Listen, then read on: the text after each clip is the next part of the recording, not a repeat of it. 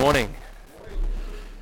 Today we're going to continue in the series on Philippians, but before we do that, let's just pray. Dear Heavenly Father, we come before you this morning and we recognise that it's you we applaud and you we praise. And open our hearts today. Open our hearts to hear what you have to say to us. Open our minds to our eyes to see you, God. And we just ask this in your mighty name, Jesus. Amen. How good are mums, I ask you? My mum is a very gracious woman.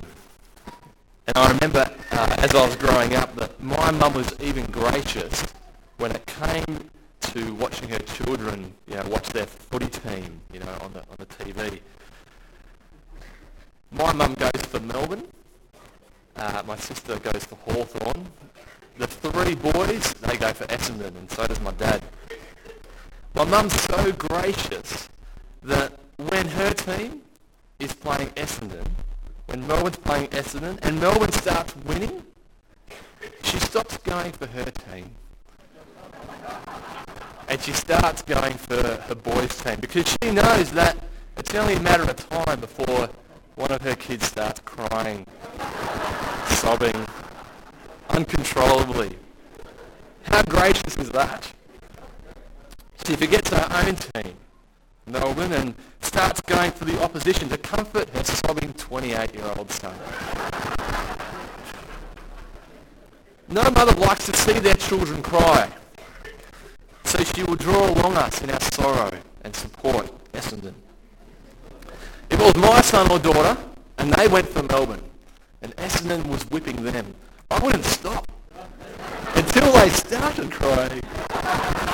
No, of course not. Of course not. That wouldn't happen.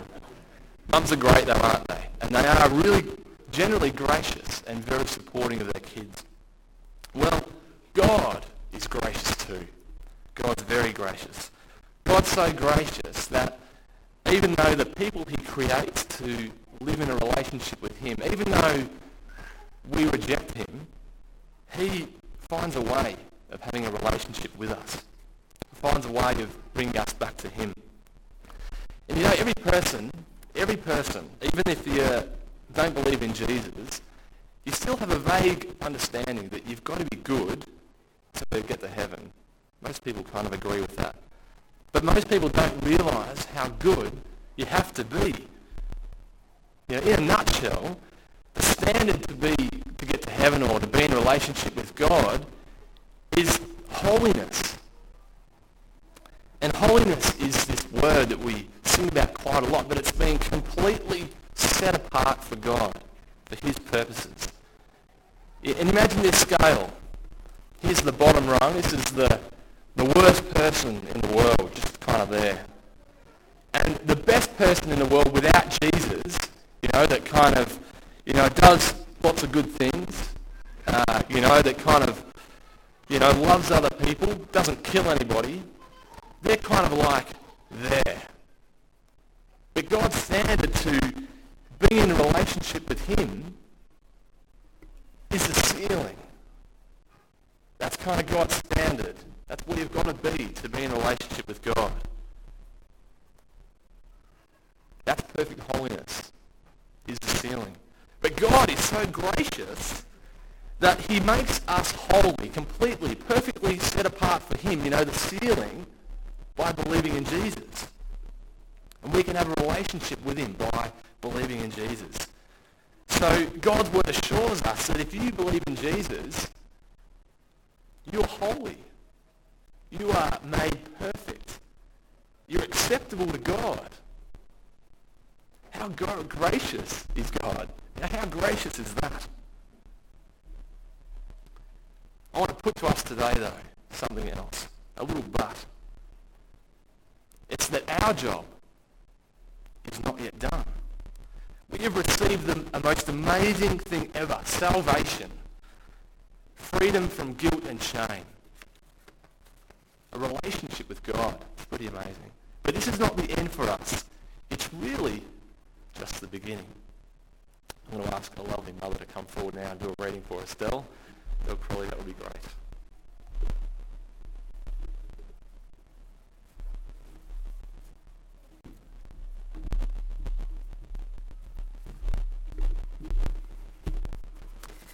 The reading is from Philippians chapter 2, and it's headed Shining as Stars. Don't you like that? I think that's great. Therefore, my dear friends, as you have always obeyed, not only in my presence, but now, much more in my absence, continue to work out your salvation with fear and trembling. For it is God who works in you to will and to act according to his good purpose. Do everything without complaining or arguing, so that you may become blameless and pure, children of God without fault in the crooked and depraved generation, in which you shine like stars in the universe, as you hold out the word of life, in order that I may boast on the day of Christ, that I did not run or labour for nothing. But even as I am being poured out like a drink offering on the sacrifice and service coming from your faith, I am glad and rejoice with all of you. So you too should be glad and rejoice with me.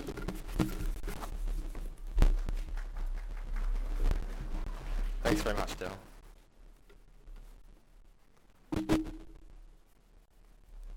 Well, we've been saved. You know, we're made holy and perfect in the sight of God, but that's not the end, because what we're talking about today, what Paul is challenging the Philippians, is there's a need to kind of change. Paul says in verse 12, and if you've got your Bibles, it'd be great to follow along or follow on the screen up here. Therefore, my dear friends, as you have always obeyed, not only in my presence, but now much more in my absence, continue to work out your salvation with fear and trembling. I think that we face a great temptation as Christians to become complacent with where we are at in our Christian faith. I think, and this temptation of complacency is that what happens is we come to believe in Jesus. We're set free from sin and shame. But then after a while, we stop wanting to change. We kind of stop changing anymore. And some of us can, or, personally myself, we can sit back and it seems like we can take our salvation for granted. But Paul says, therefore, my dear friends, beloved, continue to work out your salvation. The challenge, to continue. Paul is saying, continue to try and get your head, around what it really means, salvation.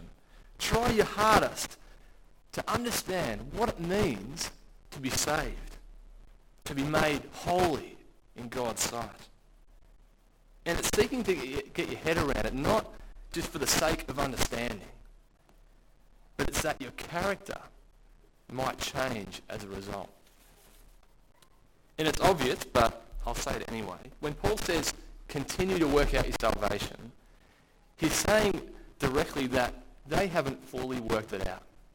He's saying there's room for you to change, room for you to grow, room for you to become set apart for God's work.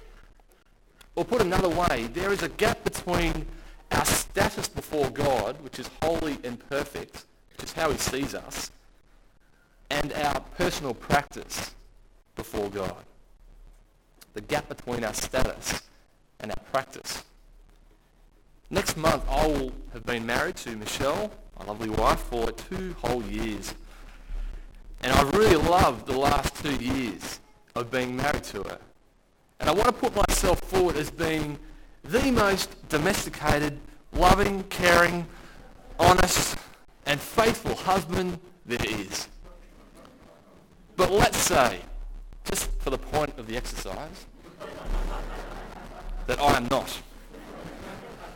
Let's say, for the purpose just of the illustration, okay, that I come home from work and I don't want to do anything at home.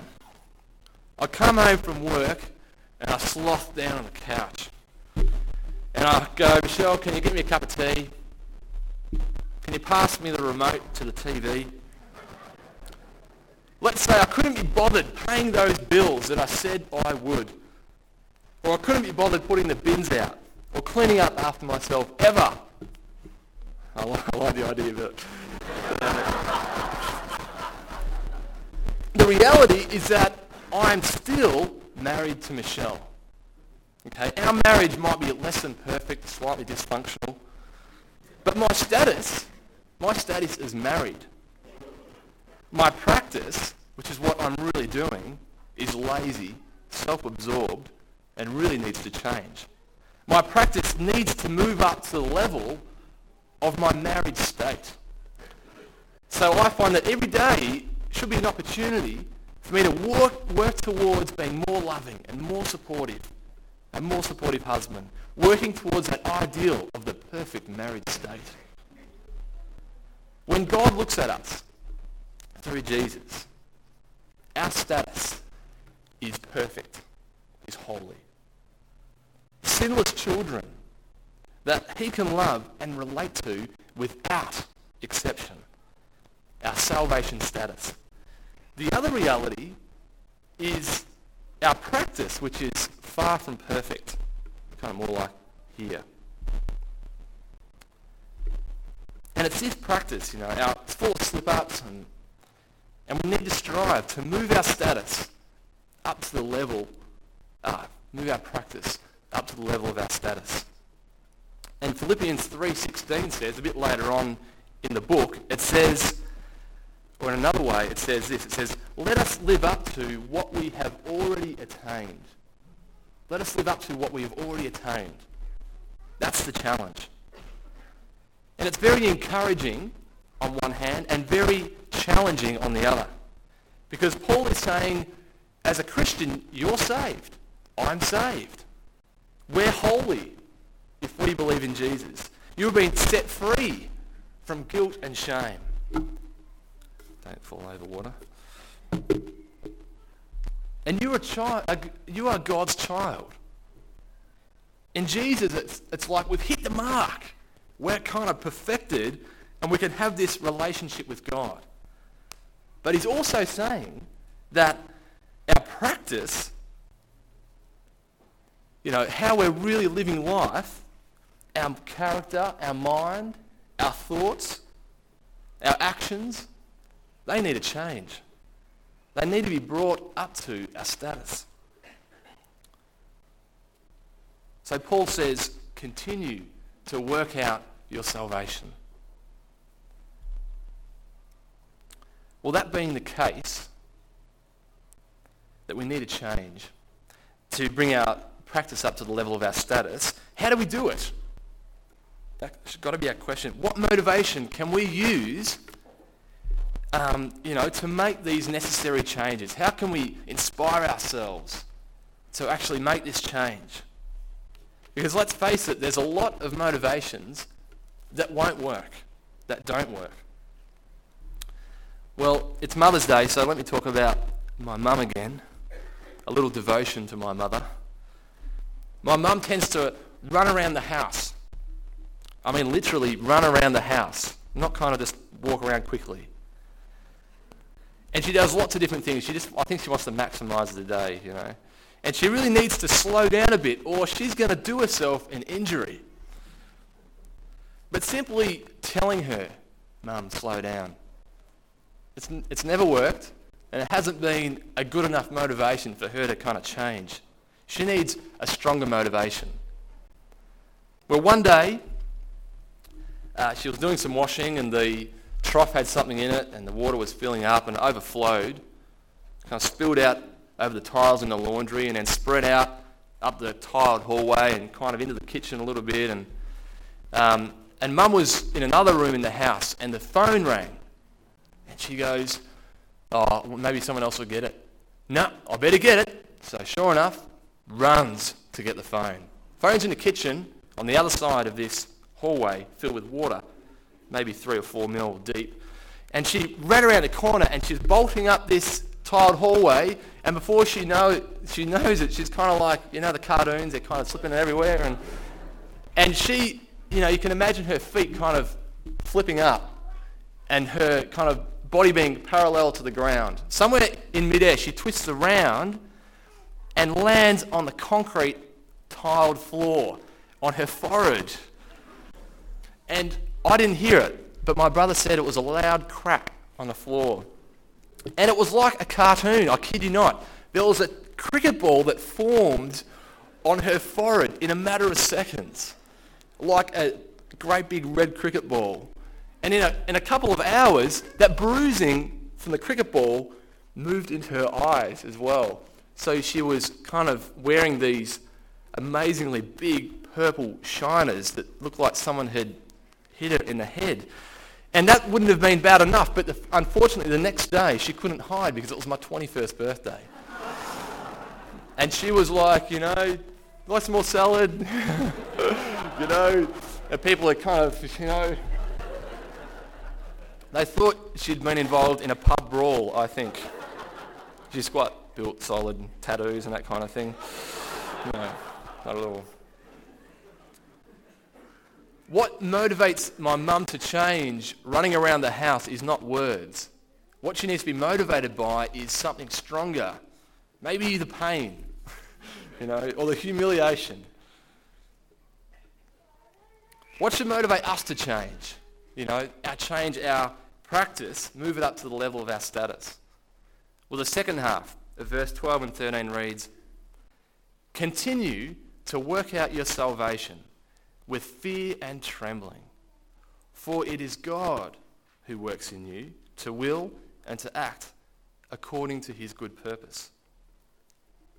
When we read fear and trembling, we should not think about being scared or frightened of an angry God, because in Jesus there is no longer any place for being frightened, because in Jesus we can boldly approach God's throne.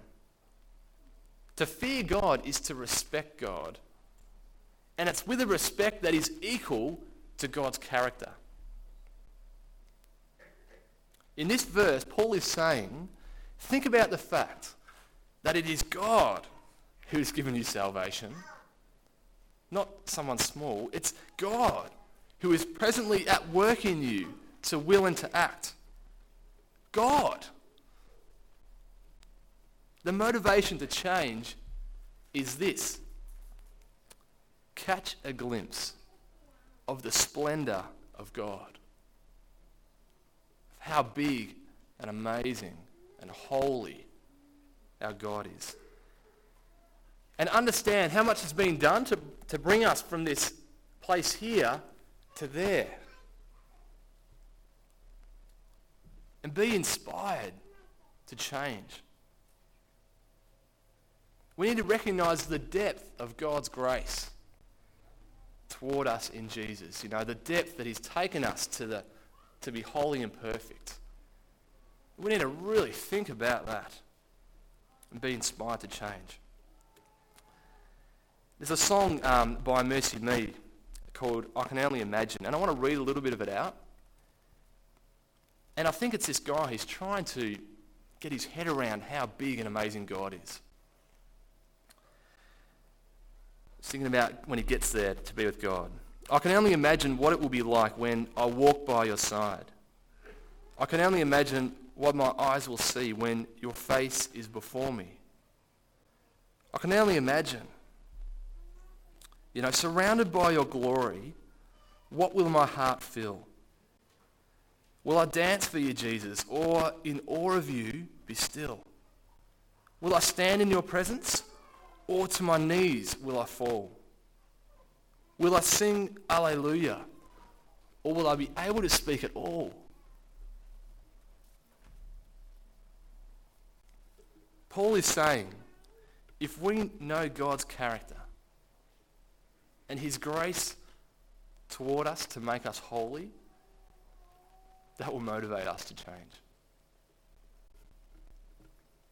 The other important fact, though, to recognize in this verse is that we are not left alone, purely on our own devices to change, to be more set apart for God. Verse 13 reads, "For it is God who works in you to will and to act according to his good purpose." There's a great partnership going on here between us and God. God gives us his Spirit to help us live more for him, to change, to become more and more set apart for God. And Acts 2:28 says, "Repent and be baptized, every one of you, in the name of Jesus Christ, for the forgiveness of sins, and you will receive the gift of the Holy Spirit. Every believer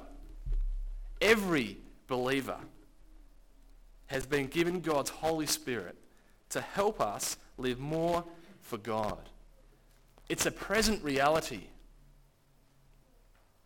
I know lots of people who think that, they haven't got, they believe in Jesus, they put their trust in Jesus, but they just feel unworthy. They feel like God still can't love them. But it's a promise. It's in God's word. It says, you've been given the Spirit. It's amazing, God's Spirit living in us to help us out.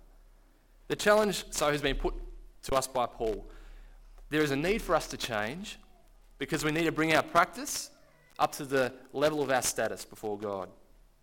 And the motivation that will enable this is catch another glimpse of God's amazing grace towards us. That grace that makes us holy before Him.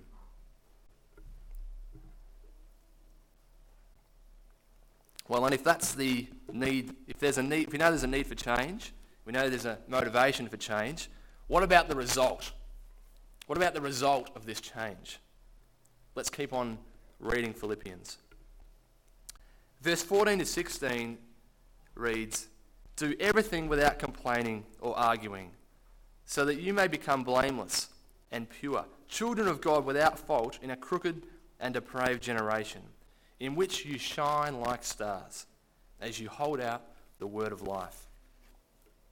This change has an amazing result, shining like stars. Now, for the area of practice that Paul is challenging them on relates to complaining and arguing. And for the majority of people in our world, and I'm sure you'll agree, complaining and arguing, it's a daily occurrence. And even as Christians, we can sometimes, or a lot of times, end up in a position of complaining and arguing about something.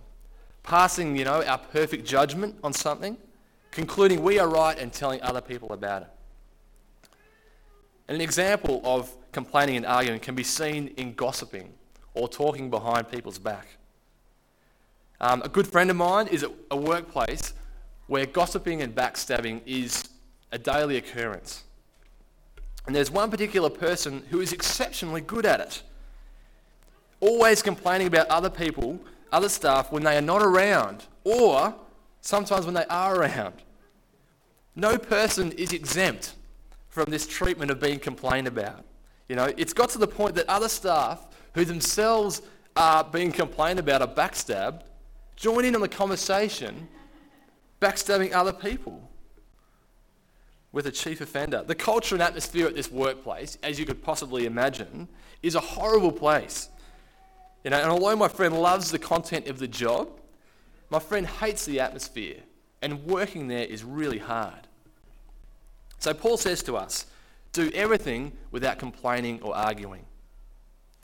And if complaining or arguing is the wrong practice, the right practice is what we hear before our passage today, at the start of chapter 2. It says we are to imitate the humility of Jesus Christ, who, although he was God, he humbled himself to death. There's an example for us to follow. Paul says the result of your complaining, of you not complaining and not arguing, is that we will stand out in the crowd. People will see that we are different. And the word for this, to stand out, is this holiness again. When your practice becomes holy, set apart for God's purpose, you stand out. Now, my friend who works with the backstabbers has had several comments from other staff about the fact that she stands out because she doesn't backstab. She doesn't get involved, but she sticks up for those being complained about. The image that Paul uses here for us, this standing out in the crowd, is the image of stars shining in the dark night sky. And you've seen the simulation up there after each kind of verse. It's all beautiful. Stars shining in the night sky. When we are set apart for God's work, the more we bring our practice up to the level of our status, the more we'll stand out for God and the brighter we will shine. But please note that Paul says, in which you shine. The encouragement for the Philippians is that they are already shining for Christ. But Paul wants them to shine brighter. And the challenge is ours for today. As believers, we are shining to some degree. The level of sparkle depends on what degree our practice is brought up to our level of our status as believers.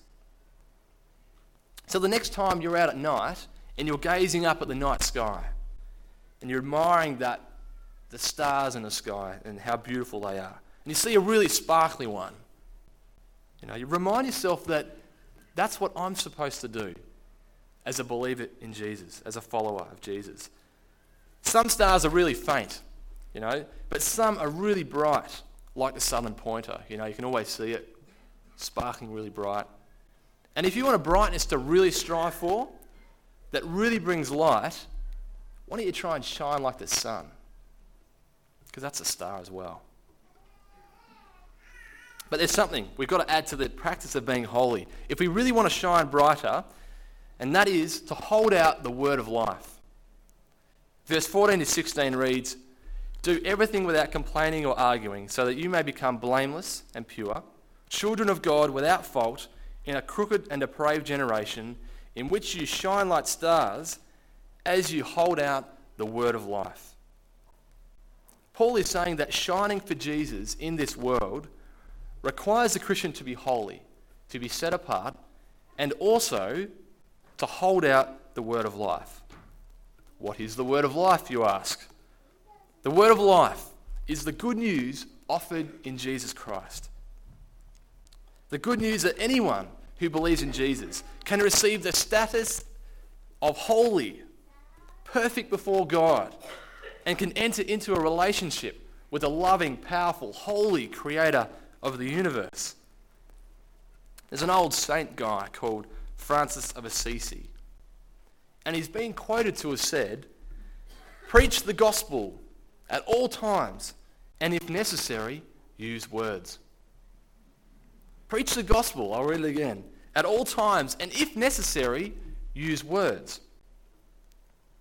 He's implying that gospel proclamation, telling people about the good news, is all about your actions and not about what you speak to people about Jesus.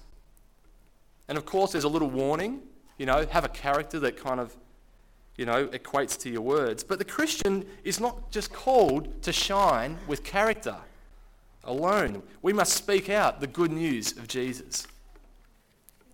So Romans 10:14 reads, "How then can they call on the one they have not believed in? And how can they believe in the one of whom they have not heard? And how can they hear without someone preaching to them?" This means that as followers of Jesus, we need to be able to articulate, to speak out what our faith is. So that we can hold out the word of life and shine. Let me be a touch cheeky here. If you are unsure of how to articulate your faith as a Christian, as a believer in Jesus, I want to give you a little homework. Your homework is to find a way of doing it. Find a way that you can simply communicate the gospel, tell people about Jesus, and then remember it so that you get to the point where you're comfortable that when the time is right, you can say it. God's got some amazing things, hasn't he, in his word for us in the Bible. And today we've kind of read about 3 from Philippians. The first one is that we need to continue to work out our salvation, to bring our practice up to the level of our status as believers. And 2, that the motivation for this is to recognize what it really means to have the status of saved and brought into God's presence. We need to catch another glimpse of the glory of God, of his grace toward us. And 3, to understand that we need to shine brighter for God on his earth. And we do this by being set apart for God, more holy, And we do it by proclaiming the good news to people. Well, I've only been here for around 3 months, but I'm continually amazed at how kind of spread out we as a church are in our local community. Kind of Albury-Wodonga and Beechworth and Yakananda and, lots of different places. Baldale, it's another place. And we're spread out there, and I think of the different people our church is in contact with. I think about friendship groups that you have, that I have. I think about sporting clubs that we're involved in, associations of different people, the workplaces that we operate in, the schools that we attend or teach at, universities, and the list goes on. We're already shining, but imagine the influence we could have on God's kingdom or for God's kingdom if we start to shine brighter. Let's live up to what we have already attained in Jesus. Let's be set apart. Let's be holy for God. Let's speak out the good news to a broken world. And in so doing, shine brighter for God's glory and for the salvation of souls. Let's pray.